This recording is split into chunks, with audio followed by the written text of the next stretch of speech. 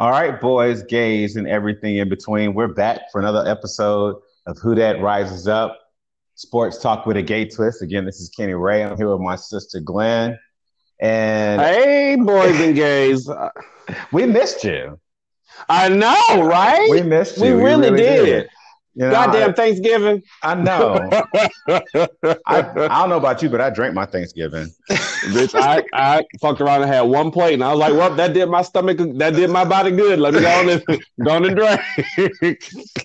Let this ham and macaroni and cheese. And my cousin cooked too, so there was a blessing in that pot.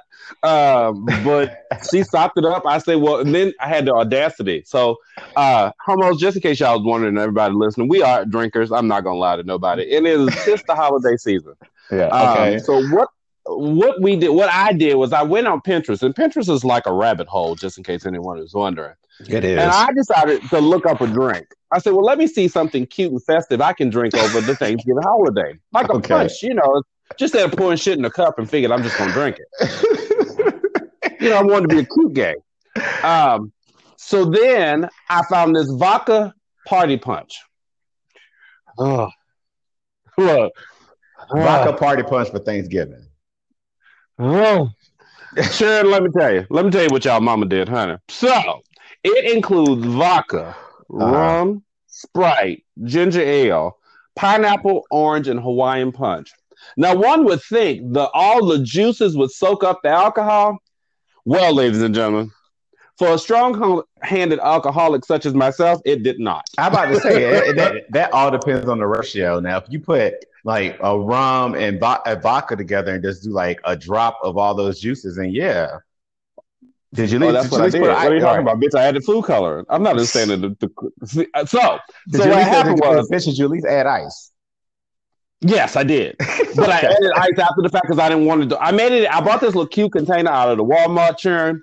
And I put it in there, and I didn't add no ice because you don't want your drink to get watered down. I probably needed it as much as I intook. But anyhow, and then I wanted to get cute, bitch. Y'all know I live in New Orleans where there's a plethora of alcohol within a 100-mile radius. Mm-hmm. Anyhow, Mama bought some cute cake vodka and some cute regular vodka and mixed it all together with all that. And then I bought pineapple rum. You always drinking that sweet-ass shit. Stay with you. I'm going to bless your spirit in a second. Okay. But I put all that shit together. You would think I was in a tropical island somewhere. I know for a fact, a good 9 glasses of that foolishness. Ooh. So did my husband. So did my family. My mama even walked out drunk. Bless her spirit. And anytime Ellen walk out drunk, that's a good time, honey. Oh, Lord. So Lisa say, I had a very good Thanksgiving, and I'm looking forward to, it's December, honey. Mama I have to go to a Christmas ornament. White people do ornament decorating parties. So I got to go to one of them. That actually sounds cute. I'm going to it's a pajama ornament seafood bowl party. Ooh. I don't really know how all three of that wrapping together, but it's also on Saint Sunday. So It kind of wraps into one. But that's quite fine. And I'm okay with that. So I probably won't be drunk then. But I'm on vacation that weekend, so it's all right. And then it's Christmas. Wasted. Oh, absolutely. So, also, children, I just decided that because gays, the runoff in Georgia's are happening. Real quick before we get into it, the Georgia runoffs are happening in the week. So, but the weekend after, I've made a very valid. My sister has been asking me to show up in Atlanta, Georgia, for. Okay, a very long time. We're just not going to talk about that. Mm-hmm. Well, her good sister has deemed it the weekend after we're going to actually try something different. And we're going to say it here now because I really want to do it and I want to see how it turns out. We're going to try to do our podcast with video and voice the weekend that I'm there, the second weekend in January. That's so we're going to try exciting. Something a little. So we're going to be drinking in person. And viewed by all of y'all. Ooh, so that's going to be really interesting. Is the world ready? To do. So I made that decision because also it's a pay week, so Mama can spend all her coins in Atlanta, Georgia. So y'all pray for us. That's all I'm gonna tell you. Anyhow, we had Who Dat Rises Up. Do hope you guys had a very, very happy Thanksgiving. That's the real night the lights are gonna go out in Georgia. Hey. Bitch, we gonna shoot fireworks and we probably gonna go to jail after that, after we go from drinking on podcasts to drinking in the streets. We're gonna bless our spirits. But Y'all say if anybody got some extra bail money set aside for the holidays, I know we in a pandemic, but y'all hold on to it. Y'all call us. Okay. Bless us. Just bless us a little bit. Because I'm be a whole lot of kissing babies and holding hands and all that other shit going on.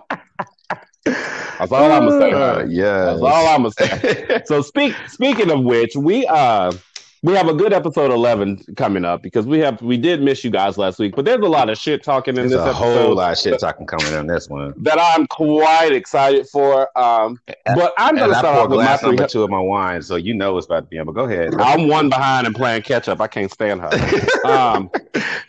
But I'm going to start with my 3 husbands. And this week, they're a little different because 2 of them all of them are sexy in their own right. But 2 of them have had a very rough go at it in the year 2020, just as all of us have. Mm-hmm.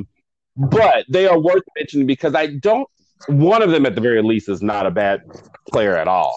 One of them is up for debate, which my sister will probably go at it in a minute about it. I'll start with that one, as a matter of fact. I will refer to old Red Ginger, Freckle Face, Carson Wentz from North Dakota State, now the quarterback of the Philadelphia Eagles. He does have the cutest booty, though. I will not lie to you. Well, I mean, it's professional basketball. Ain't nothing wrong with a good fire crotch. Right, look, he's not every now and then like you want to slap your ass and tell you about life. My friend Jordan used to call them daywalkers. Hey, bless him. Hey, shout. So yeah, he's had a rough go at it. I mean, he didn't even win the Super Bowl with the Eagles. Nick Foles did. I don't know how the fuck did that happen, but anyhow, Carson Wentz has had a great start, and it feels like he's on a steady decline. And I think the main reason for that, 2 reasons. I'm not going to lie. Number 1, the offensive line is shit. Mm-hmm. It is absolute shit. Mm-hmm. I cannot blame 2020 on anything because they are still playing. You still put a product on the field. And number 2, Doug Peterson is also trash. I'll go with that. I'll start there. See if those 2 come up with anything. Yeah, all right. So I'm going to surprise you a little bit. I'm actually going to defend Carson Wentz. Just a little. Oh. Just a little, because I think that this week he's gotten an unfair shake at it, especially throughout sports media. A couple of things I'll point out. Number 1, the Eagles have not done anything to help this man succeed ever since. And you got to look at the reality. You got to look at the reality of the situation. Is you're supposed to be the face of the franchise, the future, yet there is a statue of Nick Foles outside of your stadium. Number 2, then they go not a statue, right? No, I'm saying there's a statue of a goddamn Nick Foles outside his stadium.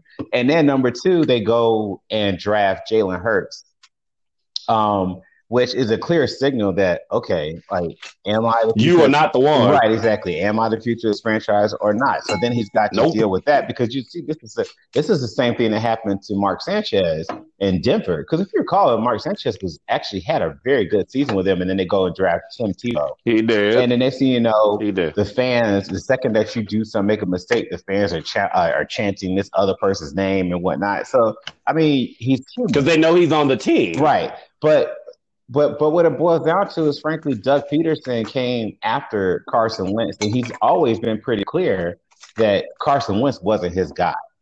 I can't really blame them for the offensive line play because they've had some really key injuries to Pro Bowl players on that line.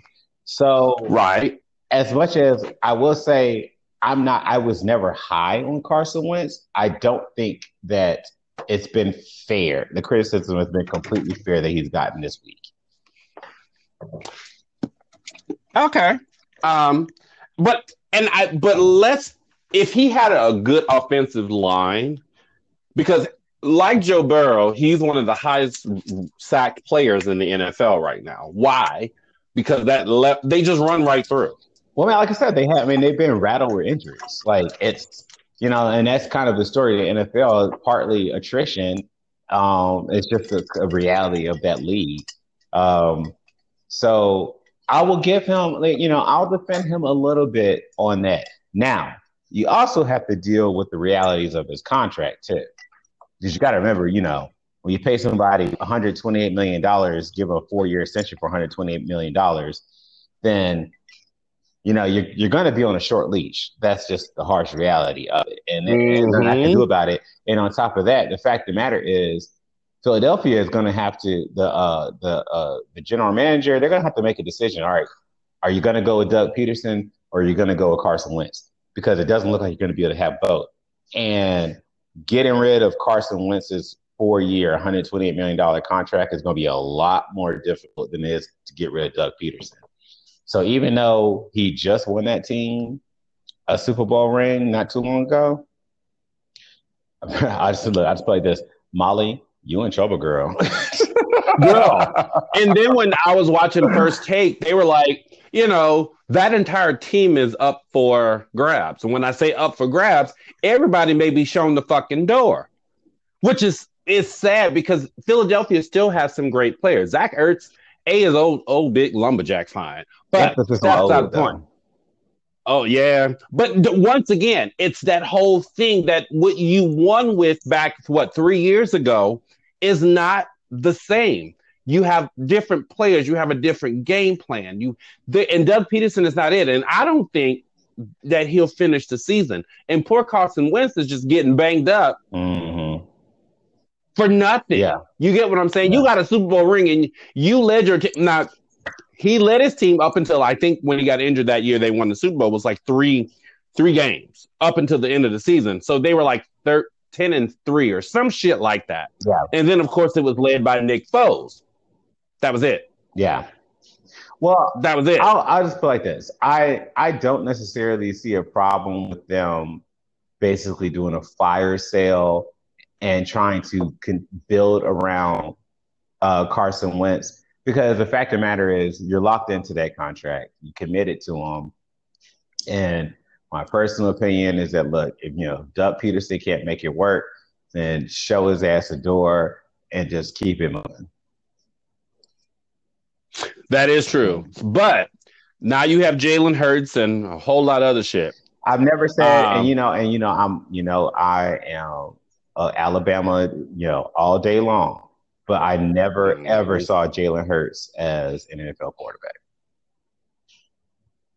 No, I just don't know. And if Doug Peterson believes that he is, then that's go forth and prosper. Right, exactly. I guess. I go forth and prosper. So we'll stay with the football aspect of this, and we'll talk about Sideshow Bob. I can't. That's all I see. Second baby daddy of the week. Woo, shit, yes, Lord. But I'm not gonna lie. Lately, he has gotten a lot finer. You know what? I don't know what about to say that. I don't know what it is, but he's grown on me. He has gotten a lot goddamn finer than I need him to. I've been watching him in these press conferences. Like, you know what? I see it. You can touch mama. Well, there was last week when he was on the sideline. I mean, he was dapping hard, and I was wet. I didn't know exactly what. I just wasn't real sure. I said, "Well, what's happening?" But he was fine as the fuck. I said, "Well, what is happening?" Ladies and gentlemen, if anybody knew who we're talking, we are actually talking about the starting quarterback of the Kansas City Chiefs, Patrick Mahomes. The $200 million man is what I like to call him, because at this point, with all incentives, he's worth $200 million. Now, like Kenny said, the war of attrition, I don't know how long that's going to last, but right now he is the hottest commodity in the NFL. And the show that man puts on week to week, I can't take it from him. I can't. I really can't. Even Tyreek Hill said that when they drafted him, he thought Patrick Mahomes was trash. Something to be said. He said, "I will eat my words on that one. He is one of the best to do it."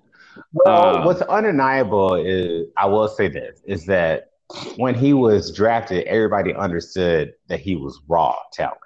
Like, he didn't come in this refined product that you just had to give some direction and whatnot. Like, I give a lot of credit to Andy Reid and his tutelage and the people that he surrounded Pat Mahomes with. The raw talent was there. The clay was there. They've molded it into this beautiful,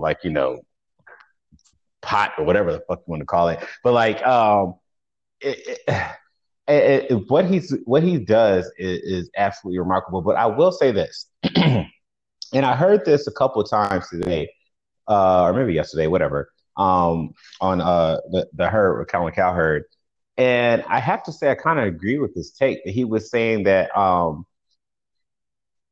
if you were to take Pat Mahomes and say put him on the Green Bay Packers, do I believe he would be this successful in this dynamic? And my honest answer is honestly, I don't think so. And I think that's maybe a separator between him and the likes of like Aaron Rodgers, because Aaron Rodgers has made something out of nothing for years. And for years in Green Bay. Right. And he continues to do it. But again, it's that's not to take away from Pat Mahomes at all, in the least bit. Like he deserves all the accolades that he's going to get, that he is getting. At this point, I think that I just don't. I think if the MVP is given to any, well, I don't want. I mean, of course, this is sports talk, so whatever. It's overreaction, so I'll say it. But if the MVP's been given to anybody else but him this year as well, it's more of a mercy thing than actual watching, because he deserves it in every strength of the word. Yes. I mean, I do think that he, with the talent that's around him, he's undeniably one of the, if not the best at the moment to do it. Their only losses to a Raiders team that beat them like week 2 or 3, and then couldn't do it again. So I mean, even the pundits are saying their next stiffest competition, which I'm nervous about, is when they face New Orleans in 3 weeks. Right. So going undefended. I mean, this is the reason why there's only been one undefeated season in the history of the NFL. So it's not something and that's the Miami Dolphins. Right. And it's a hard thing to do. So, and the fact that that's the standard, like, oh, they lost the game. Kind of speaks for itself, And that's it. So I do think that with the talent of Tyreek Hill, Clyde Edwards-Helaire, Travis Kelce, good God from Zion. So getting this again. Tyreek Hill put on a show. He's the fastest man in the NFL. I was just like, so he's just going to single-handedly just do this. They beat the Bucs. I'm good. Fair point. They beat the Bucs, children. I'm good. There was not, bitch. They could have ran circles around that field, and I wouldn't have gave two shits. But that's just because I think that the Chiefs are the dolls of the AFC. They are the darlings of the NFL at the moment. You get what I'm saying? Along with, I agree. They are, even though the Steelers are 11-0. I mean, I hate to say this way. The Steelers have not played anybody. I mean, give or take a team or two. I'll speak more on that later, because I do have some interesting thoughts on at least I find them. So, whatever, but right. I have some thoughts on the Steelers later, for sure. But the Chiefs right now are the darlings of the AFC. To my friend Ashley Austin, who is the biggest Steelers fan that I know, she's like, I'm going to apologize in advance. Van Hayes, go ahead. So, but yeah, with that, I mean, all we do each week is watch and wait what the Chiefs and Pat Mahomes is going to do. I mean, I see why they rewarded him. I really do. And they may be the team that will repeat that hasn't done so since the Cowboys did it in the early 90s. They may be that team. The Patriots repeated before then. They did. Yeah. Like twice. Oh, see how much I didn't like that? Yeah. See how much I don't like that? But the Tom Brady of the Tampa Bay Buccaneers will not be. So with that being said, my last baby daddy of the week, and I get solemn because I feel for him. I really, really do. This is a really, really good dude. Like, it's not only is he sexy and he got great hair that I want to play in, and I want to run his bathwater. But, bless him, Lord.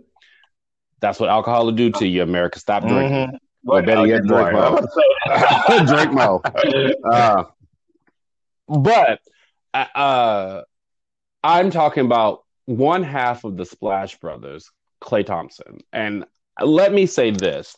I have never been a fan of Golden State just because they were stacked beyond belief. I'm a Pelicans fan and I'm a Magic man, currently lives in Orlando. Anyhow, that man is so down to earth and so humble about what he does and the way he plays basketball, it's kind of like you want the best for him. If you don't like the team, you want the best for Klay Thompson. Yeah. And watching him go on a second injury of a season-ending injury where he will not play after getting a max deal nonetheless, you feel nothing but good God, because the dude is he plays the game like no other. Like, he's one of the best shooting guards that I've seen in a very long time. Well, he's one of those. I like the fact that he's gritty. Like, he's one of those. I guess they call them like lunch pail type players. Like, come to put in the work. Like, he's gonna get his hands dirty. Because you can't. Besides the fact that he's obviously an elite shooter, but his perimeter defense is second to none. And that's just a skill set to be willing to go and put in work and do what the team needs you to do, and be able to have the skill and the physical prowess to do it. Like, for example, like Steph Curry, obviously probably this generation's best shooter, if not the best shooter ever played the game. But he does not. He's you can't trust him as a perimeter defender. Klay Thompson can do all of that, and I was actually, as much as I dislike the Golden State Warriors as well, mainly because I'm a LeBron fan. I'm a LeBron stan, admittedly. I was very sad to see this happen to him, especially considering that he got an Achilles injury playing pickup basketball, trying to get back in shape so he can come back to the team. And that's just, it's tragic.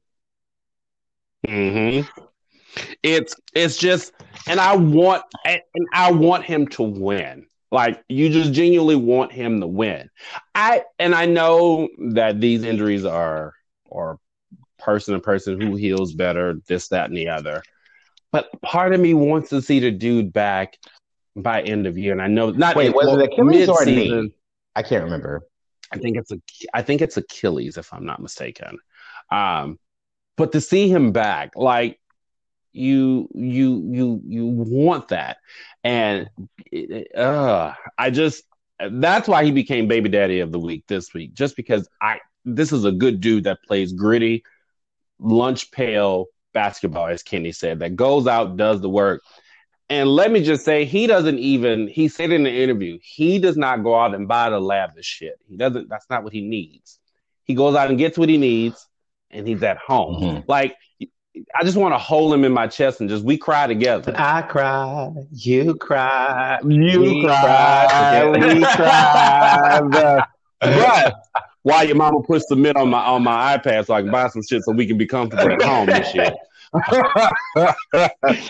But definitely, it's just so odd and so hard. Yeah. So here at Who Dat Rises Up, we are rooting for you, Klay, because definitely we would like to see you back, because season starts in 2 weeks. Yeah. So odd. The fucking season starts in 2 weeks. That's my 3 baby daddies of the week. Like I said, I had to give those 3 some love.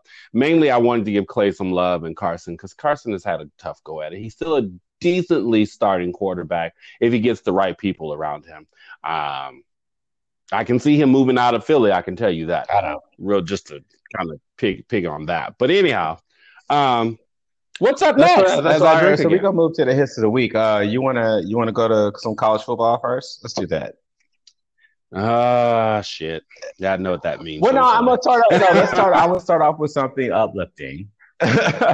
I want to give snaps to a young Miss Sarah Fuller, who became the first woman to start as a college football player in the history of this country. As she started out as a place kicker for Vanderbilt University, and actually got on the field. And if I recall correctly, she's going to be starting again this week. Isn't that correct? She will be.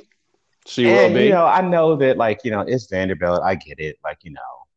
Whatever. But still, I mean, it's a feat. It's a feat. It's something that's never been done before. And she's super cute, super gracious. I'm very happy for it. And the girl is a beast. She is built. She is. That's an athlete. And so good for her. good for her. Like, and good for Vanderbilt, and even though their coach just got fired, but good for them. Yeah, good for them for having a nerve to recognize, like, hey, like this girl's actually really good. I mean, she's out there kicking 50-yard field goals. So, I mean, more power to her. Right. All the way, man, independent. Hey, good job, Sarah. Like I mean, shit. If men been running around knocking folks on their asses for years, and in some country cities, I'm sorry, women are doing it too, just in a smaller venue and forum. Right. But hell, if they can knock each other on the ass, hell, they can kick a ball too. Exactly. And if they run around here coaching tight ends, because the girl in Cleveland coached their tight ends this week while their tight end coach was out sick.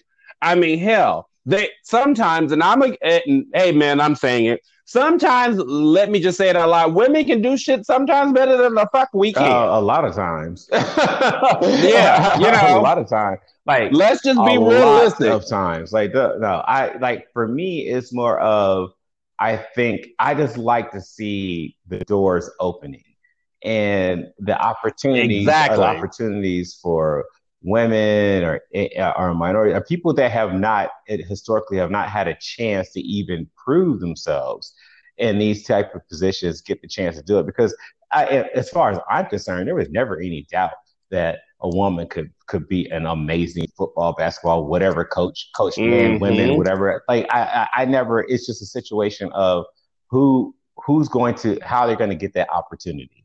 And I'm extremely happy to see it. And who's going to be the first to give it to them. I'm happy to see it. I'm here for it. Absolutely. And if it takes one, like I said, there's like 8 of them in basketball. There's her in football. There's 2 coaches of women. And hell, listen. San Francisco has that linebackers coach. Right? Yes. I can't remember her name. Like I said. Yeah. Listen, honey, if you can get them big burly ass men to listen and do what you need them to do and succeed, bitch, listen, I see you doing what you're doing and we here with you. I'm a root from you and scream because I can't do it and I will not. So, oh God. Well, I'm glad. Also, so what's some other things around college? So I wanted to discuss too. Let's talk about Jim Harbaugh got fired yet? Who? Not yet. But speaking of, but it's coming. It's coming. But speaking of the Big Ten, so let's just all hope and pray that Ohio State and Michigan State get to play that game this weekend, because Ohio State has had to cancel the last 2 games in a row. So at this point, they've only played 4, which means that they have to play the next 2 games. This one coming up this weekend against Mississippi State, and then the next one coming up against Michigan, to even qualify to make it to the Big Ten championship, let alone be qualified for the selection committee for the college football playoff. So the stakes are high, and I'm assuming that they got them, like, all their players wrapped in bubble wrap and like in some kind of like glass bubble, and they can't talk to nobody and see nobody, because I'm sure they're determined to make sure these games happen. And my whole problem with Ohio State right now is not only do they try to be the darlings of the college football, but they want them there. CFP wants them in the college. Like no other school deserves to be in the CFPs if Ohio State can't be there. We know Alabama will be there. We know Clemson will be there. Great for them. That's 2 right there. Unless something catastrophic happens. But if Ohio State didn't get there, fuck Louisville and Cincinnati. I'm just naming names that are recent. Notre Dame, and these folks don't deserve to be there, because guess what? Ohio State ain't there. Well, that's bullshit to me. Well, so let me ask you this. So here's my question to you then. All right. So say for whatever reason, Ohio State is not eligible to be considered by the college football playoff. There are a couple teams on the outside looking in that are begging and fighting hard. Cincinnati being one that you mentioned already. They're 8-0, but their conference sucks. However, the eye test shows that they're an extremely talented team. They've got a lot of NFL talent on the team, but I mean, their resume it still just doesn't hold up. And BYU, which is in the same boat. And I think they may have played 9 games. I know either both of them are 8-0 or BYU may be 9-0. So at what point does the college football playoff committee reward these teams or give them a shot? Because you also got to remember, just on the outside looking in, you got the likes of Florida. You've got the likes of course, you mentioned Notre Dame. I've already written off the Big 12 and the Big 10 and the Pac-12, so I'm not. Oh yeah, absolutely. But so mostly it's Georgia, Notre Dame. That's probably actually pretty much it. Questionably long shot, maybe Texas A&M, but they would need some help from some other teams and some key losses. But yeah, I don't know. What are your thoughts on that? Well, let me just put it this way. Outside of, I would say the Big 12. I'm trying to There's nobody in the Big 12. Easier. No, the Pac-10 will not. There's nobody coming out of either one of those conferences. I mean, Iowa State. The only other option, right? Looking at the top 25, honestly, I'm going to say another SEC team, and So you wouldn't give Cincinnati or BYU a shot? I would give Cincinnati a shot if I give BYU a shot. Okay, fair enough. I think I would definitely give them a shot. Yeah. Now, as I've said before on these podcasts, everyone, I love a good underdog. I will not stay straight from that. That is reason being is because those teams play for moments like this. Mm-hmm. True. Give them a shot. True. Give them a shot. You get what I'm saying? If Cincinnati goes into it and whips ass, guess what? They fucking deserved it. Because we're so used to the big schools. The Alabamas, the Clemsons, the Floridas, you get what I'm saying? That the Cincinnatis and the Louisvilles get overlooked. And that is why part of me the CFP doesn't make me happy, because it limits you to just 4 teams, as to where, remember maybe when they had just like the Fiesta Bowl and the Rose Bowl, it took those grand schools all together.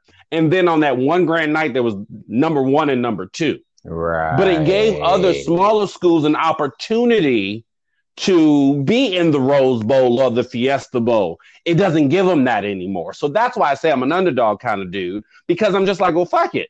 If you're going to limit me to 4 schools, if Cincinnati, for whatever reason, winds up just because they're in the Sun Belt or the 8, you get what I'm saying? Fucking put them in a CFP. They went undefeated. They deserve an opportunity. The strength of schedule doesn't count because that's what you gave them. You know what? That's an interesting point. And you know what? I actually tend to agree with what you just said. As far as the college football playoff, fuck them. Like, I don't think they deserve to get into that.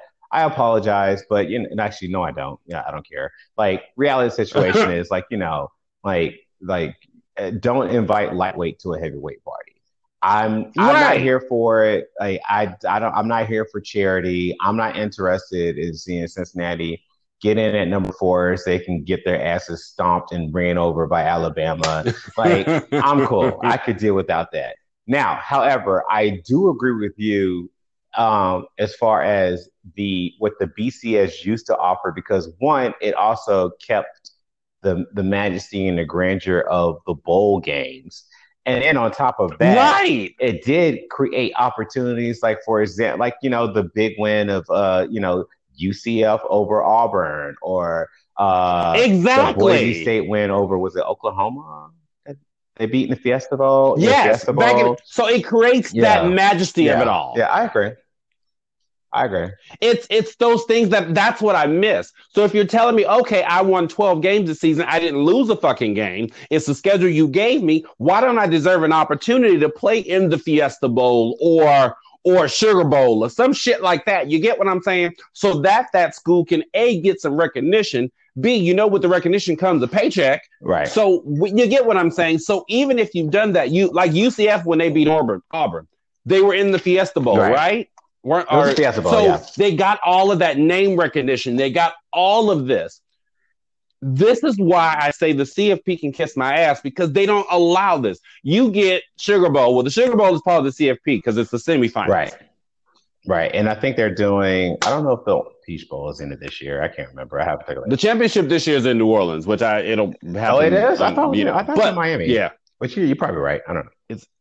I think it's in New Orleans because I saw the sign the other day.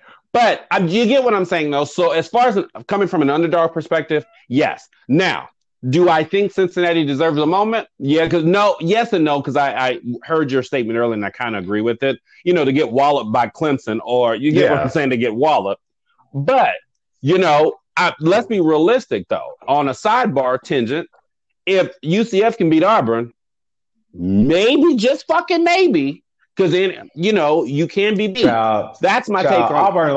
I know it's not Auburn true. Lost that game because they walked in there. They didn't give a fuck because they were upset that they weren't going to, because they had lost the game before and they weren't going to a bigger bowl game. That's true. That's the only reason UCF won that game. I'm sorry, my Knights fans. I know we got some listeners in Orlando because we both used to live there. I apologize. You know what? No, I don't apologize because my ex was a UCF fan, so fuck them. Like, right. Fuck them. Like, yeah. So it's just so damn dumb. But, 2021 season, CFP has a lot of work to do.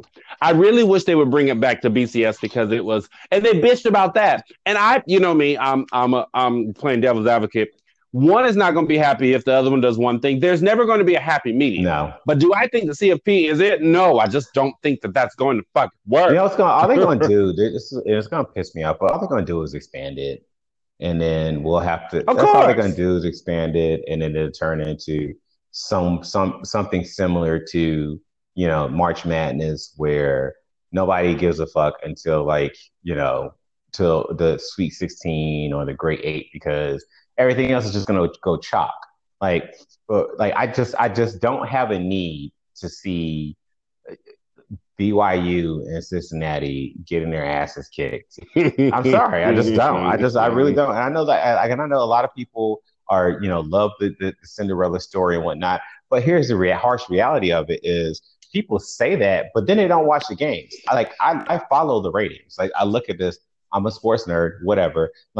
I see what people watch, and people will show up to watch Alabama versus USC, Texas versus X, Y, and Z.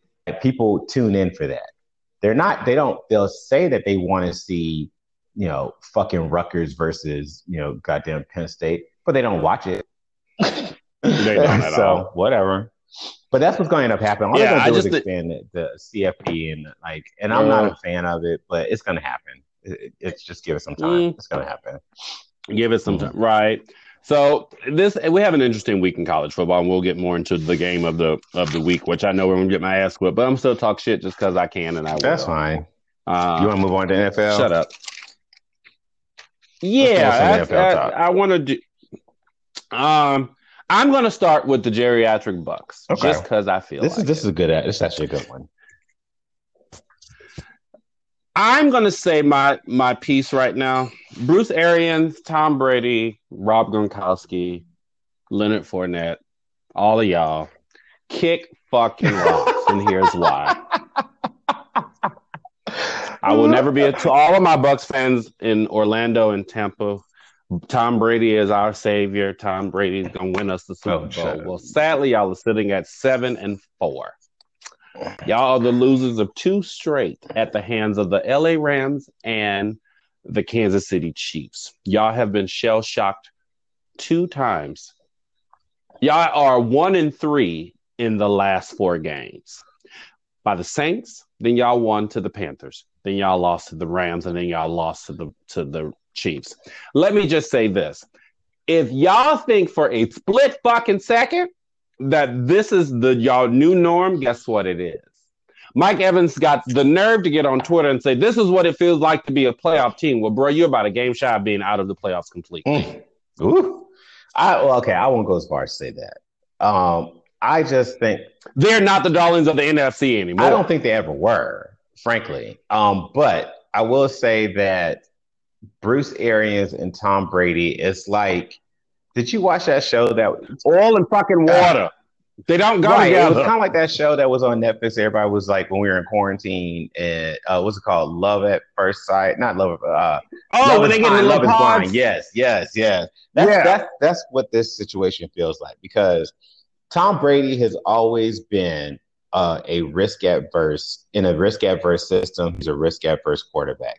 If you just look at his history with some of the receivers that he's been most successful with, like Deion Branch and Wes Welker and Julian Edelman and Gronk. It's a situation of, check downs, mid-level throws, and let the player make a play. And of course, I mean, they would push the ball downfield occasionally, but that wasn't Tom Brady's game, with the exception of that one season where he had Randy Moss, who was, one of the best to ever play the game. Bruce Arians, on the other hand, can be reckless at times. He is a shot taker. He wants to constantly push the ball down the field. I was watching Dave Wannstedt actually said something the other day that I found really interesting. He was talking about Bruce Arians' system, because he's old as sin. He was saying that I'm going to name 4 quarterbacks that were in Bruce Arians' system their first year. And each one of these quarterbacks, their first year in the Bruce Arians system, had their record high number of interceptions in their entire career. So these are names: Carson Palmer, Peyton Manning, Andrew Luck, and Jameis Winston. All 4 of them, their first year in the Bruce Arians system, threw their career high number of interceptions in that season. And it looks like Tom Brady is going to be number 5. And that's just who he is. I can't. Yeah. All I'm going to say is they have a bye week this week to get shit together. They're off this week, thank God. And I will say this to all of my Bucs fans. The one thing that y'all have a great offense if y'all can put it together. They're still old as dirt, except for Mike Aarons and Chris Godwin and I forgot the running back's name just that fucking fast. Well, are they still running? I'm about to say, is he healthy still? I didn't catch that game. He running, but he runs. Leonard Fournette did with the same thing he did at LSU. He runs straight up the middle. Nothing left to right. He ain't doing. That's who he is. Leonard Fournette is not running left to right. That is not what he does. If he can hit you up the middle, he will. But I will say that the Buccaneers run into the Vikings the week after next. And let me just say to all my Bucs fans, if the Vikings beat y'all, y'all can hang the rest of this up. The Vikings, and I'm not a fan of Kirk Cousins on anything that I know. Kirk Cousins is sorry. He's sad.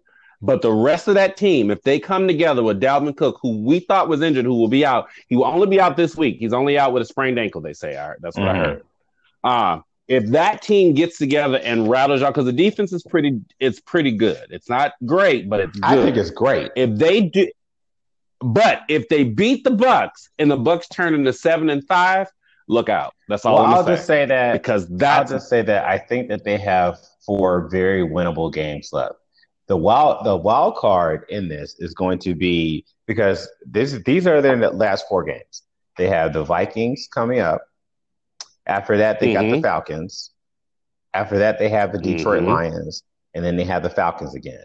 So the question is going to become which Atlanta Falcons shows up, because I think the Vikings and the Lions are very winnable games for them. So, are the Falcons going to show up or not? It's the divisional rivals. That's going to be very important. So I'm going to say this, and we all know Matt Patricia has been fired out of Detroit. It behooves me why teams do this, because just like the Falcons did, the Lions will play their asses off for a new coach because they feel like they have new life. Well, we don't know. That's yet to be seen yet. We don't know, but I'm also hoping the Lions beat the Bears this week, so that's just my take on things. Anyhow, they got Mitsubishi throwing the ball. I do agree. They'll beat. Dude, yo, boo, honey. Yo, baby, honey. I still love him. Like, don't get it twisted. Like, I still that's bad, honey. I still love him, but he cannot throw that ball. Yeah. Next up, we would want to talk about the Seattle Good. Seahawks. I was going to go to them next too. Good. Russell Wilson and DJ Metcalf, but I'll let you start since I started the last one. Okay. All right. So I think that I have to give snaps to the Seattle Seahawks general manager and their football operations because they had a problem and it seemed like they've gone out and fixed it because we've been talking all year about how I was happy with Russell Wilson's MVP caliber play and whatnot, but the question has always been the defense. They, of course, spent a bunch of money on Jamal Adams, who is not really a secondary player. He's more of a linebacker, but he likes to blitz the quarterback. And then they went out and got Carlos Dunlap. And now I'm just going to give you a few of these sacks. So in September, they averaged through the whole month of September, they had 5 sacks and they gave up 500 yards a game on defense. In October, they gave up 460 yards a game. In November, they've had 22 sacks and are averaging giving up 340 yards a game. And so if we're talking about a team that is clicking on all cylinders at the very least between DJ Metcalf and Russell Wilson, and they can get another team off the field, they're not like Russell Wilson doesn't have to score 35 points a game to win. Watch out for Seattle and the NFC. I think that if they continue to trend up like this on defense, they're going to be tough. Yeah, I'm trying because I'm trying because I love the Seahawks. I do because I love Russell Wilson and I actually love Pete Carroll. He's a damn good coach. But I'm gonna play Max in first take because they always kick Max's ass. They do. Poor Max Keller. He's so cute, but he gets beat up on. So they just be ganging up on him. They be ganging wearing that ass out. But that defense is always my Achilles heel for the Seattle Seahawks. They've been on an uptrend. They've been on an big uptick. But, ladies and gentlemen, they have been. But I'm having a still slight problem. Okay.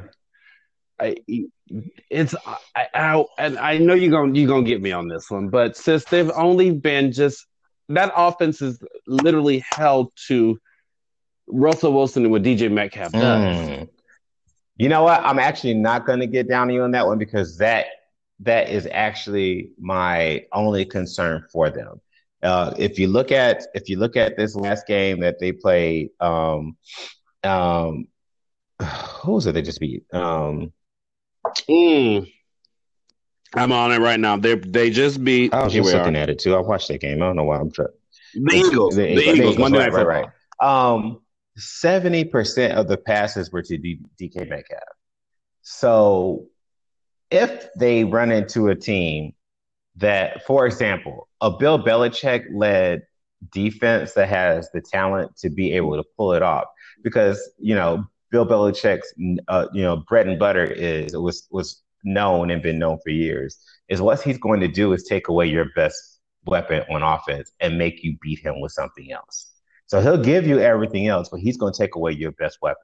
So if they run into a defense that has the talent and a coordinator that is able to pull that off, I can see them having some trouble. That's what I'm saying. And let's just say lately, I've seen defenses come up to that are in the playoff hunt, so to speak, i.e. the Saints. Even the Packers defense looks good. You get what I'm saying?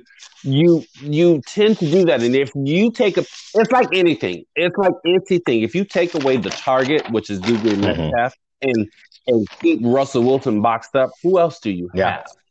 That's where I'm nervous. That I love Seattle. I said it before, but understand where Seattle is at the moment. You got to understand where they are, and if you take away the nucleus and the core, it's kind of you run out of that spot. So even though the defense is on, just like New Orleans was shitty in the beginning, their defense looks amazing now. Same for Seattle, because we talked down about them weeks ago, remember? Same thing. It's that whole process. But remember, if you take away DJ Metcalf, Russell got some work to do, and that's where I'm kind of nervous. So that's the reason why I say, you're right. But once again, that one Achilles heel, if you take DJ Metcalf out of the game, what Russell got to do? I don't know. I mean, we'll see. It's going to be interesting, but I will say this. I'm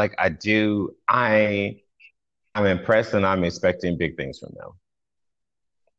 Absolutely. So and this week, I think they run into... I think they play the Giants. They got the Giants. Yeah, they run into a pretty easy opponent. No, they got a couple. I mean, they got so the next. All right, so this is the rest of their schedule. So they've got some very winnable games coming up. They got the Giants this weekend. They got the Jets next weekend. They got the Washington football team after that.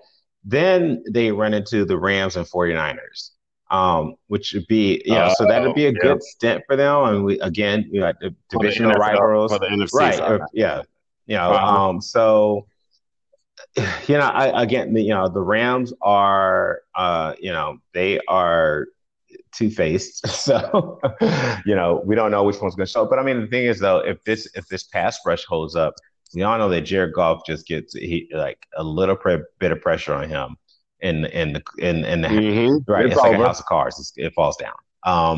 So I'm going to go ahead and just put a pin in this Seahawks Rams game coming up on the 27th of December, because that'll be a good watch. I think that the 49ers, they're so rattled by injuries that they'll play Seattle hard just because they're a rivalry, but that's what they do, right? So who do we have for our third one? I wanted to, because before we get into the picks, I actually did want to talk a little bit of NBA, because there's some developments since we had. And I'm glad you brought that up, because I just read there's a few developments that I would like to go over. Would you like to go first? Because there's one I do want to talk about. I want to talk about this Russell Wilson trade to we are best friends. I want to talk about this Russell Wilson trade for John Wall. John Wall headed to the Houston Rockets, and of course, right. With Russell Westbrook being a one-man show, and did I say Russell Wilson? I'm sorry, but Russell Westbrook. Yeah, Russell Westbrook. Headed to the Washington Wizards. And I did some thinking about this today, because I was trying to think to myself, I said, who won this trade? Well, number one, I'll start this. Number one, I kind of felt like, what was the point of the trade? Because they play a very similar style of basketball. Both of them are super athletic, attack the rim. Neither one of them can shoot a damn jump shot to save their goddamn life. They're ball centric. Like, they need the ball in their hands a lot. So it didn't make any sense to me, other than I think that the James Harden Russell Westbrook marriage was not working. Right. Pause for a second, because I was going to say, I'm gonna do it in the gay sense. Russell stumped his feet loud enough to throw a gay tantrum, and then I was like, enough of this shit. Russell got to go. Sick of your shit. If y'all want to keep me for at least another year, I'm not for this shit. Russell got to go, and guess what? Russell was shown the dough to the first highest bidder, like old Pope. I'm just saying. But let's be realistic, children. Russell can't work with no fucking body.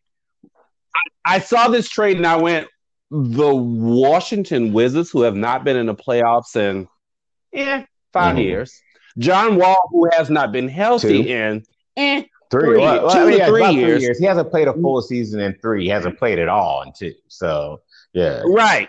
So y'all sent him to the Houston Rockets, who don't have a head. Well, I think they have a head coach. I don't remember. But y'all, disgruntled John Harden, but who went in there with her good girl panties on and said, "Fuck it, Russell got to go," and peaced out. But the problem with that now is, guess what? James may not stay but another year. So, children, here's my take on this real quick before you continue. That was a bad marriage, to start with. It lasted a year. It lasted a year. When they announced it to me. So now you send the spoiled child off to play with daddy because guess what? We tired of you. Oh. What the fuck? And all I saw when I saw this trade was WTF. What the fuck? Did this just happen? Well, I will say this. I think that Washington got the better end of this trade. Why? Absolutely, but I mean, for a number of reasons. And I think at the very least, I think Russell Westbrook makes Washington relevant in the Eastern Conference now. Because he's always been with Bradley Beal. Right, exactly. I think he's always been a better player than John Wall is by himself. No, I think he's always been a better player than John Wall. Number one, we can start there.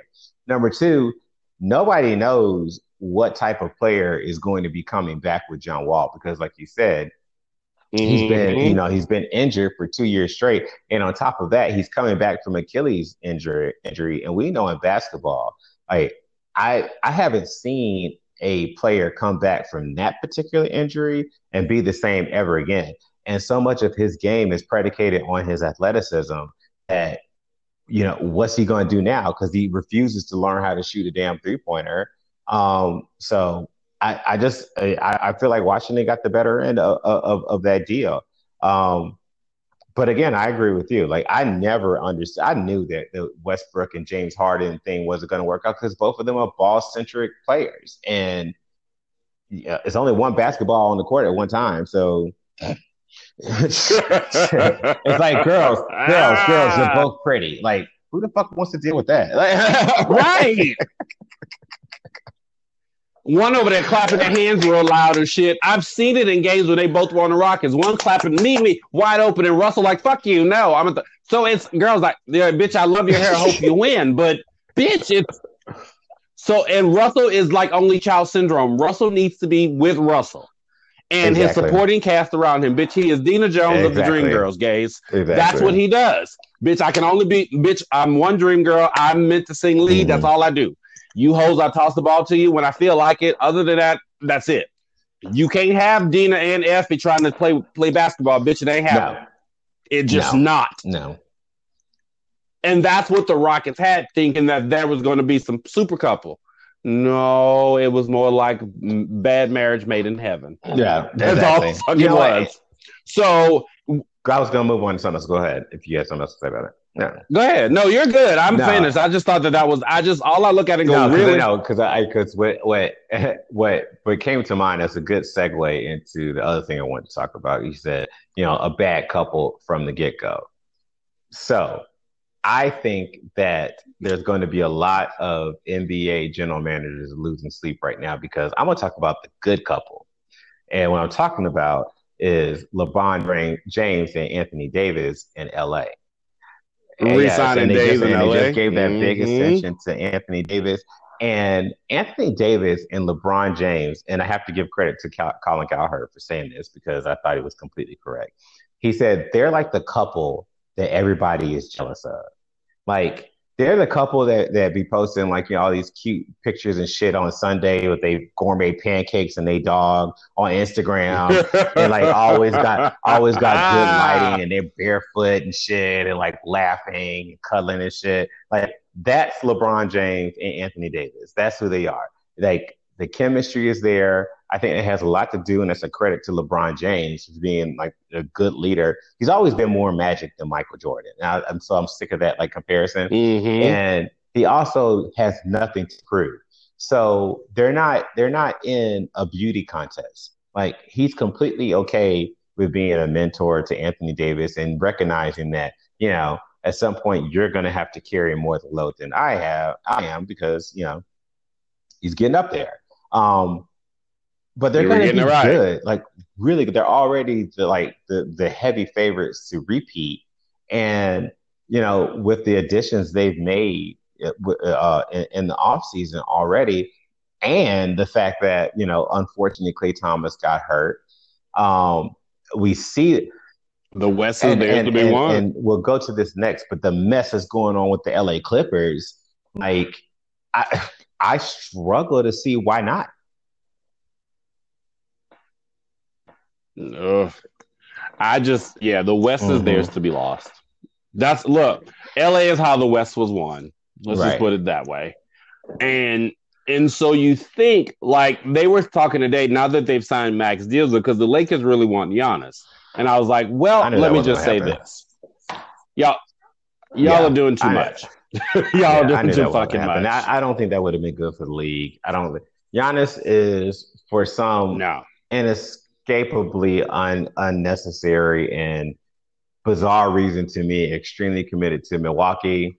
Giannis reminds me of Russell in a sense that even though Giannis shares the ball, Giannis is only child. So you need to give Giannis a supporting cast around him. He's okay with like Jrue Holiday, who's now in Milwaukee, shit like that.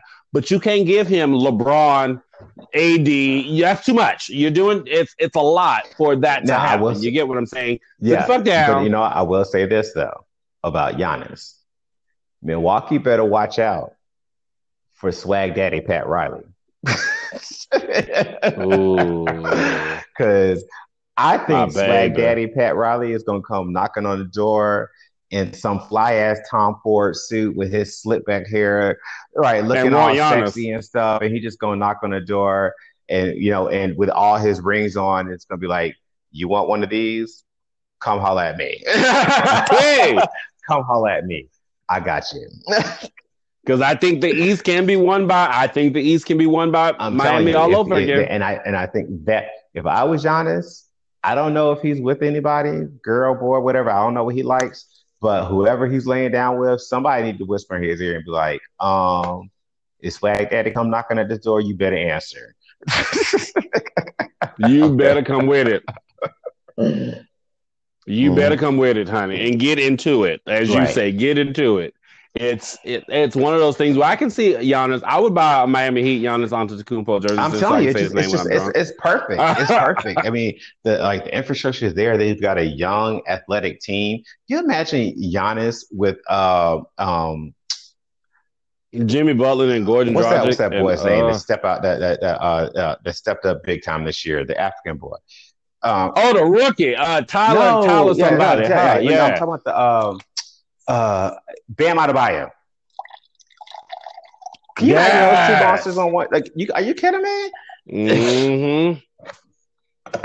Yes, good. I'm telling you, like it's right there. It's right there. So that would be the move that I would make. We'll see. Knowing Swag Daddy, he probably already slid into his DMs and like. He already got it. Look, he got his hands twiddling his thumbs and shit. I'm like, how do I make that? Like, I'm sure of it, and I would not be surprised. Surprised. I mean, if he pulls it off, I'm gonna give him some more pussy. Don't ever put it past Swag Daddy Pat Riley. Listen, honey. Baby, look, I can hear now. Baby, come sit next to me. Okay, Dad, where we going? We going to get Giannis? Okay. We going to Miami. All right, Dad. We're going to go there. I love him. Gays and boys, and this is what happens when you get drunk. You start talking about old men that are just still fine. And they say, he is like Swag Daddy Pat Riley. Let me just tell you, like, if I could just write him a love letter, he is the epitome of aging gracefully. I mean, like, ain't he? Right. Got a good head of hair. He has so much presence and like, come on, Swag Daddy, come on. Look, Kenny, you be saying that you just walk in the room and you just take off your clothes. He be like, wait, I thought you said take off my clothes. He didn't even say 2 words to you. I thought you said take off my clothes. That's what I thought you said. You don't even know what happened. You're like, oh shit. All right, well. Oh, my bad. You just wanted me to sit here and be by your side. I'm sorry, baby. I was trying to think for the future. I'm sorry. I didn't know. He just got that kind of persona. You be like, even if you get in trouble, you be like, I'm sorry. I don't even know what I did wrong. I just feel like I should say I'm sorry to you. Look, go. You have enough gumption. Go fire the whole team, baby. Okay, all you motherfuckers ain't got no jobs. Everybody is fired. That's because he said so. So that's how it is. So I mean, yeah, and they start. Believe it or not, children, the NBA starts back in 2 weeks with a list of games. Amen. I guess. I bet you they get the vaccination so the motherfuckers can start. Well, they already released the Christmas schedule. I know, right? The Pelicans is on that because of course they want Zion Williamson. Like, they're trying to make.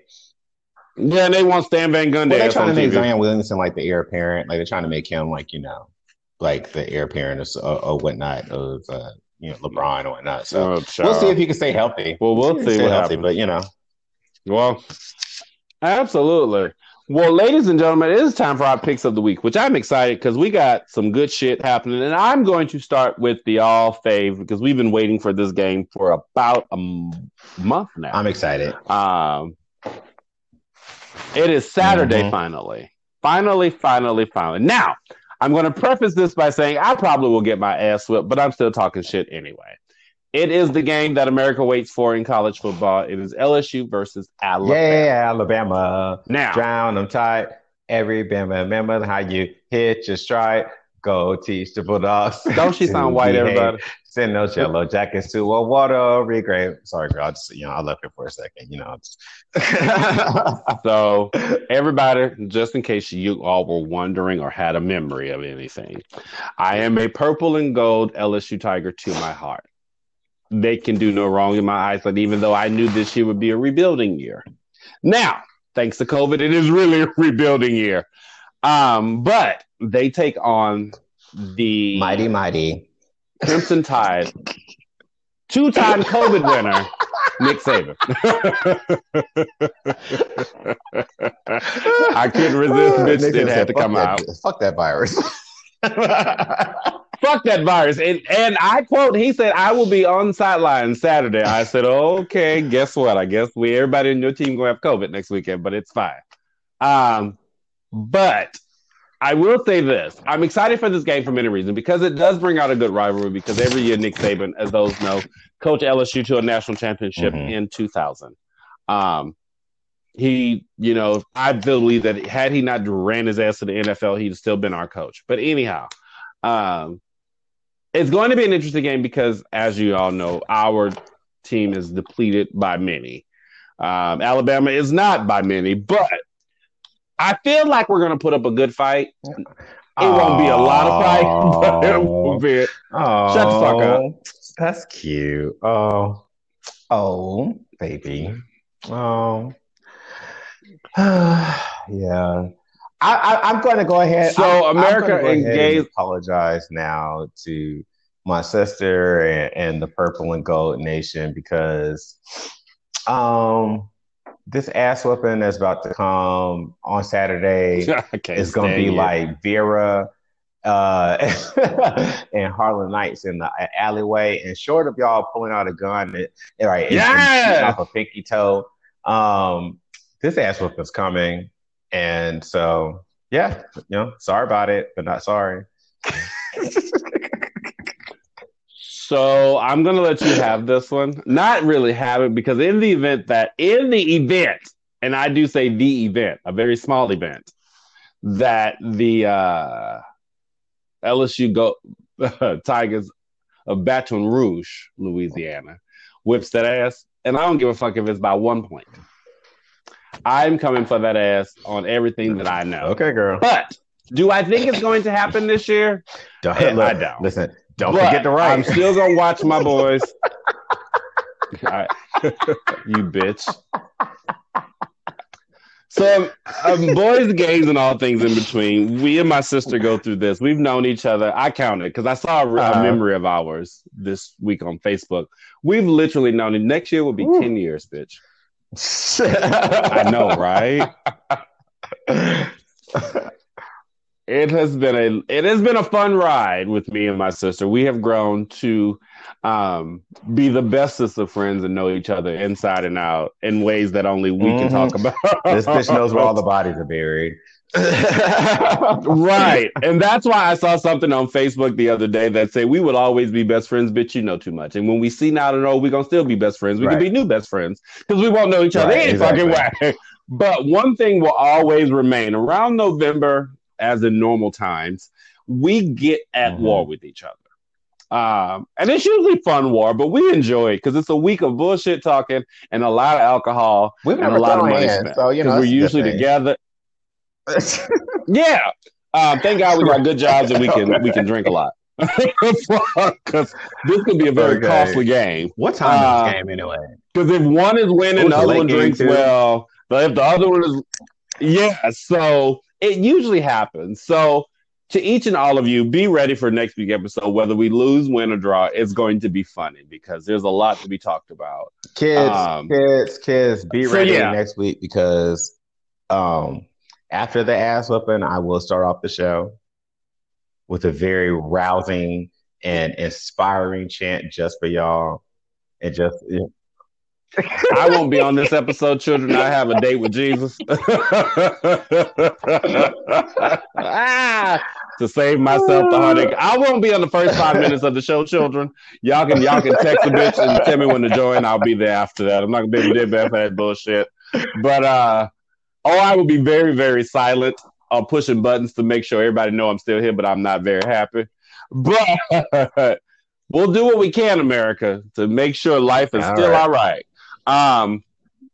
So next up, but I will say I'm going to be honest. I'm just going to do this just for shits and giggles. Yeah, I'm going to say, please don't laugh at me, children. LSU by 10. Don't judge me. I knew that bitch was going to laugh. Oh, rude hoe. Hate that bitch. She got my nerves. All right. Well, purple and gold. That one was for I was you. I was going to be, gracious and just say Alabama plus 21. But whatever. Okay. So, children, you heard that I gave my purple and gold some credit. She talked that shit last year. We won, but still, that was last year. We're still reigning national champions, at least for the next 3 years. No, that is untrue. I didn't. Well, I mean, I talk shit because I always did. But last year, that bitch didn't answer the phone when we won. Last year, I was sitting in your seats because I knew that it was last year. I just saw the national championship was LSU to lose. Last year, I knew what was coming. I still stand with my team, but I knew it was coming or whatever. But so, it's your turn, bitch. But it's my turn to get this ass and I feel it in my spirit. Now was your turn. So with that being said, we're gonna. Yeah, it is. Yeah, it is. It's gonna suck bad. I'm gonna turn off the game at halftime and cry. Oh well, ladies and gentlemen, here's some fun stuff because I'm going to wear that ass out. Ladies and gentlemen, it's time for the coup de grace, the game of the week, which I've heard that it got moved to Sunday Night Football, but I'm not real sure. So we'll find that out. I heard it got moved. But ladies and gentlemen, the last meetup of the season of the Atlanta Falcons and the boys of the black and gold, the New Orleans Saints.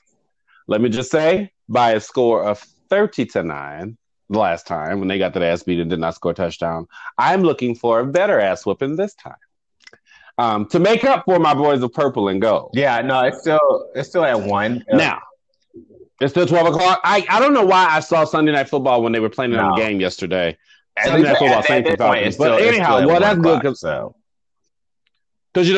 NFL still can flex. But anyway, can flex the games. But anyhow, I'm looking forward to this game because I still want to rub it in my sister's face. That marriage that she still keep running her ass to every now and then. He ain't shit. It's going to right. I'm gonna rub it in there. Like, guess what, bitch? He still ain't shit. He still ain't shit. He ain't ever gonna be shit. He will never amount to shit, and he ain't gonna be shit. So it's a 12 o'clock game that week. Mama will get drunk early in the daytime, so I'll be asleep by 5:30, 6 o'clock. It won't even matter. But this time we will be. I guess this is our third game without Drew Brees, but we will have the quarterback of what we think. Hopefully, we can get him passing. Oh wait! Is Taysom Hill starting again? But that's right, because Drew Brees got fucked up. Yeah, this is our last game. This is allegedly his last game that he was due to be out on IR. But anyway, I'm looking forward to this game because I know the Falcons are in Atlanta. They're amped up and they want to beat the Saints to show them that they're better than they were the last time. Now, not too much, bitch. Not too much. Because if it's anything like 2 weeks ago, that ass is mine. And you wait, children. Oh, you wait. That black and gold is coming, and that train is real quiet for a second. I'll just say this. But the All right, lights are so what?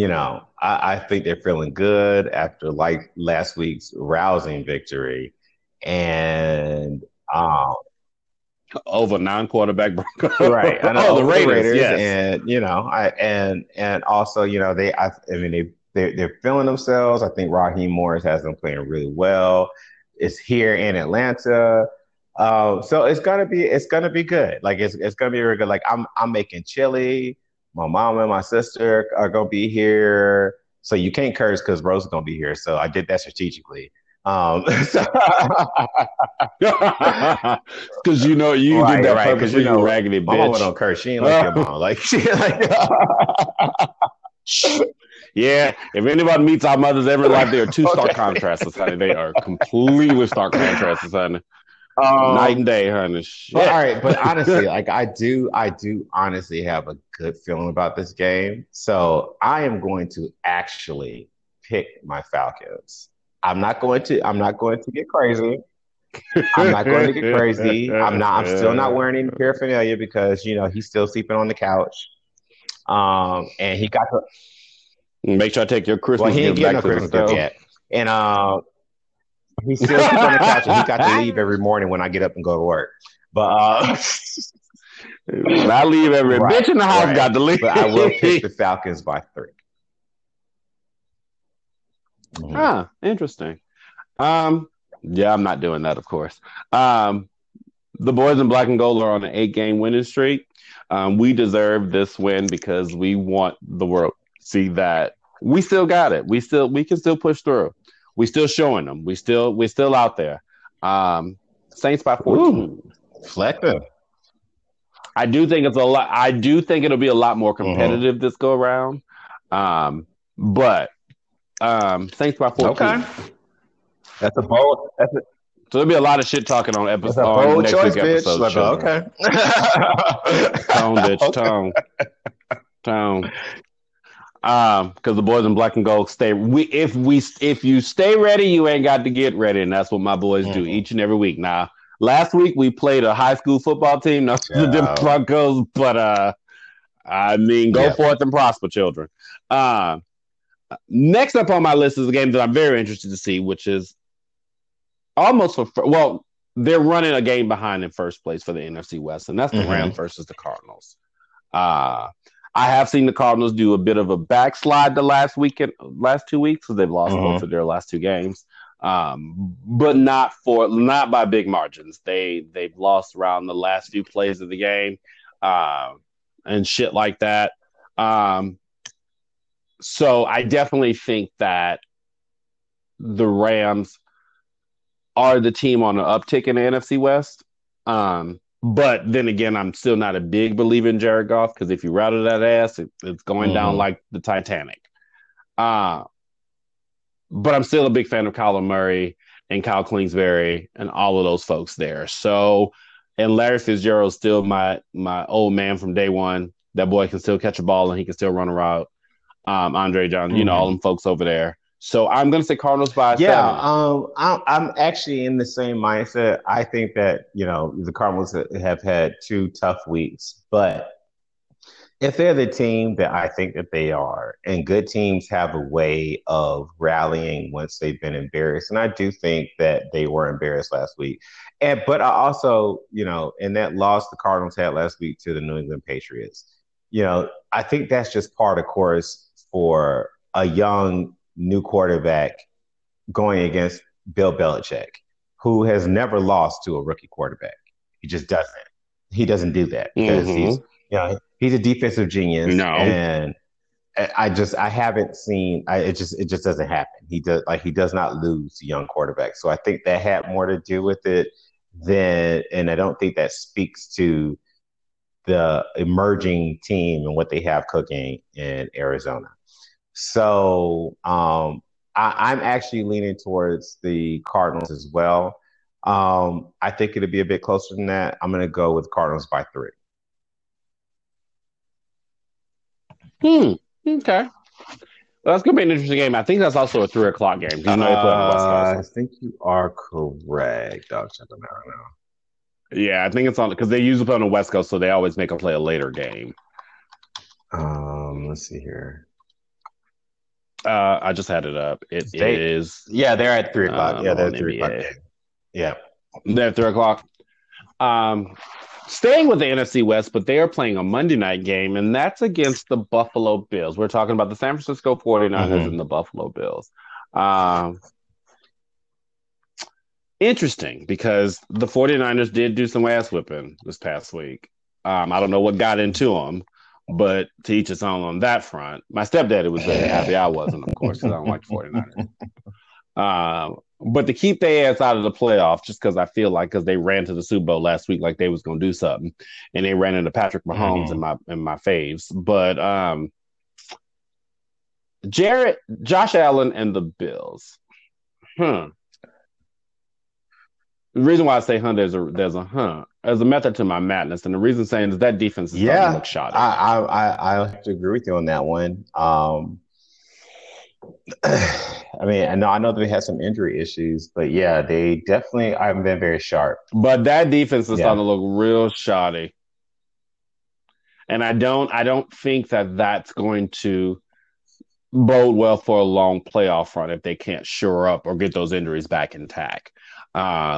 So in this regard, I still like the Bills, but not very much, only by 3. Okay. I don't see the 49ers doing much damage, but if the Bills got out to an early lead, then that defense might be able to hold. Yeah. Well, I mean, that win they had last week against the Rams, right? So yes, I think that has Kyle Shanahan. I don't know what it is, but he just happens to have the Rams number. Because if you've noticed, he has Kyle Shanahan, as he's been head coach for 49ers, he hasn't lost to the Rams. So, but Sean McVay, I just think he has Sean McVay's number. Like I just I don't know what it is like between them two, but yeah, Sean McVay has just not been able to beat Kyle Shanahan. However, I don't think he's going to have. I don't think that Kyle Shanahan will have that luxury this week. This is definitely a hard one to pick. But I just I don't believe in their quarterback play. I think they're decimated with injuries. They lost Bosa. I'm going to go with the Bills, and I think I'll go with the Bills by 7. Yeah. Oh, I do think I think this would be a good one for them. Wait, but caveat being, who's traveling where? I didn't take that into consideration. Who's traveling where? But the Bills are heading to Arizona because remember they can't play in San Fran, so they're heading to Arizona. That's where they're playing. So the Bills are technically it's just it's a lot harder for a West Coast team to travel east and play, and that's what I was looking at. But yeah. That is true. But with both teams traveling and whatnot, yeah, I'll stick with my pick. I think the Bills by 7.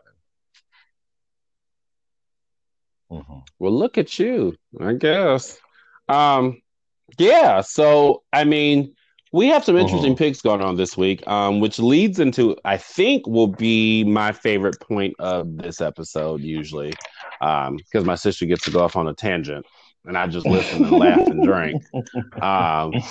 But I think this week, is it what you told me about last night? Okay.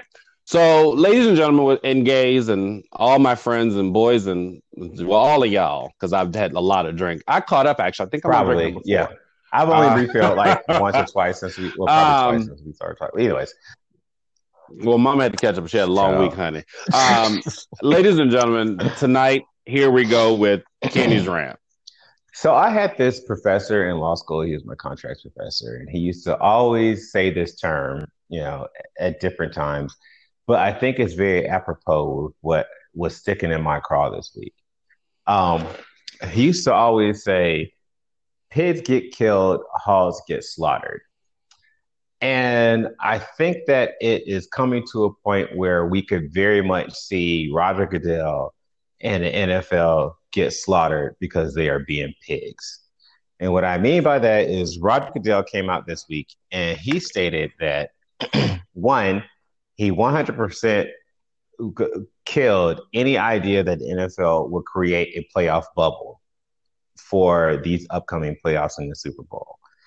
He also committed the NFL and said that they will refuse to postpone or cancel any playoff games. No holds bar, period.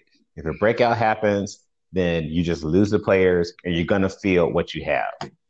And that is absolutely fucking ridiculous. And I just, I've stated and talked about on our show a number of times about follow the money because that tells the real story. And if anybody thinks that Roger Goodell gives a fuck about anything else about the Shield or anything, whatever the case may be, they've made it very clear. The NFL and the Shield and Roger Goodell have one purpose and one thing only, and that is to make that TV money and make that money. That is it. And the fact that they won't even consider a bubble and they're willing to just power through this thing despite the overwhelming reality of the hoops they've had to jump through to even get this season to move through.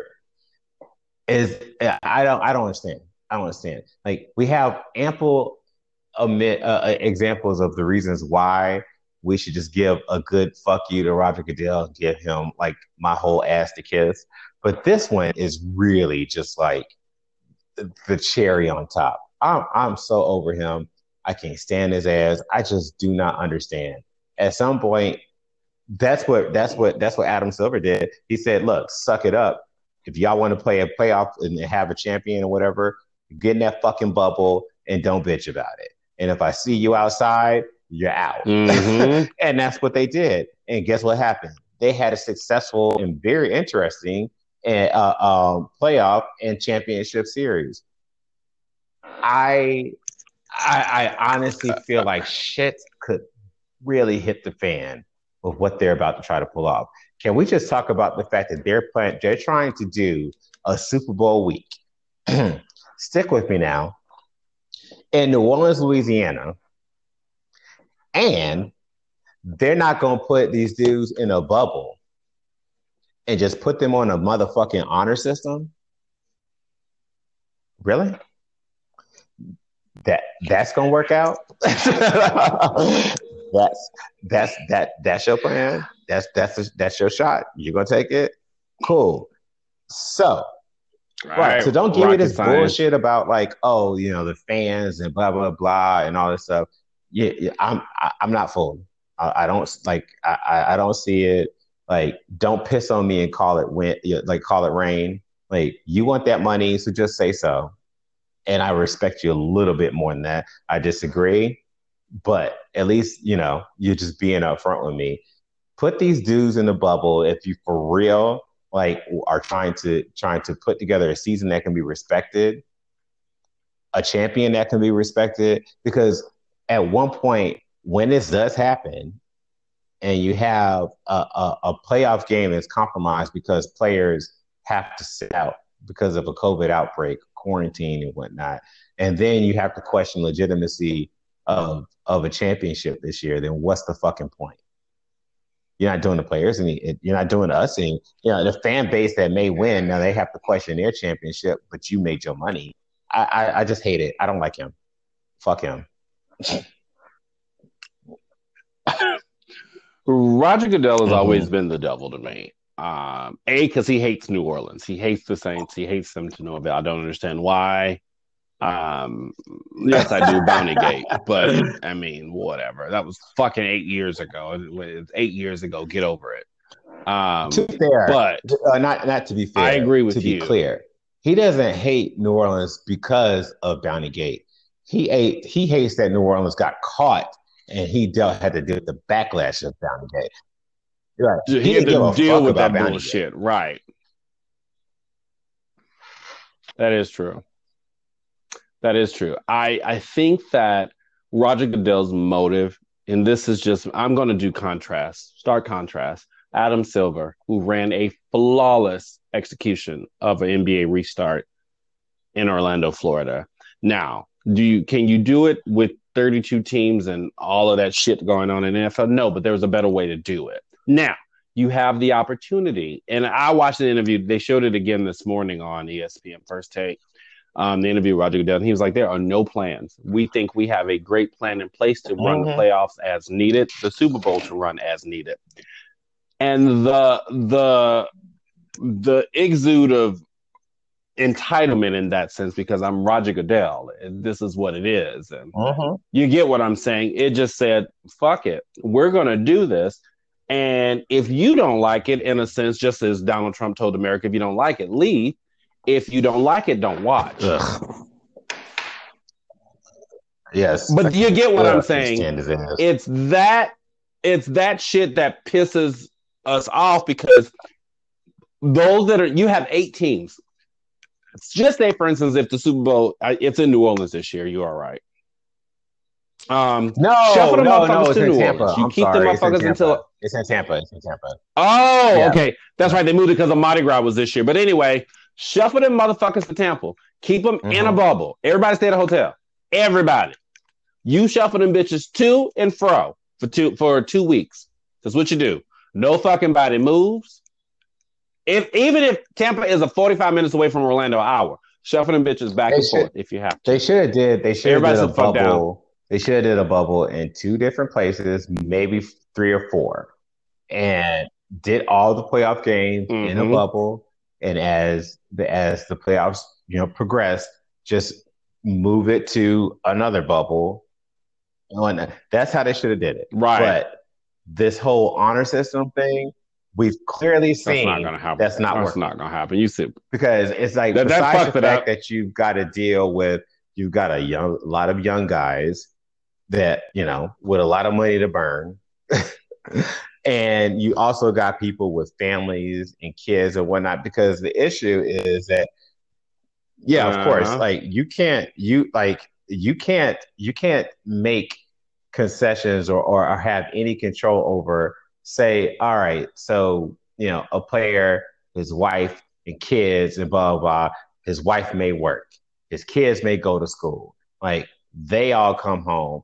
And if you got 20, 30 odd players or whatnot, not to mention practice squad, this is all happening. It's just way too many variables that are impossible to control. So the virus is going to get in there. It's going to happen. So now what? Let's think of worst case scenario. Patrick Mahomes before the AFC Championship test positive. Now what? So you're going to make the Chiefs play the AFC Championship without Patrick Mahomes, and if they lose and still call it a legitimate Super Bowl? Not going to happen.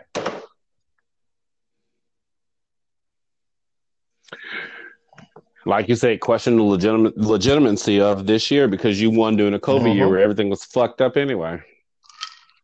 Well, yeah, we shall see as the rest of this. We have 5 games left in this year. The actual regular season. So we'll see what happens and what transpires as he tried to pull off 266 games, as they said earlier. So, well, ladies and gentlemen, we have come to the end of episode 11. And I can say this was one of my favorites, A, because we were really drunk, and B, we have a lot of shit talking to do between the next 2. As we all know, we have the holidays coming on. Everyone, please stay safe. Stay out there. Remember that we will give you our holiday updates as what we do, because it will be fun-filled and much of a shit show, I'm sure.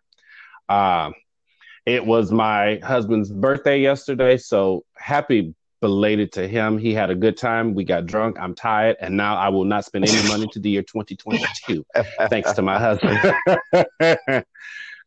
But happy birthday, babe. But remember, I'm excited because I do promise to be in Atlanta the second weekend in January so that we can film this live.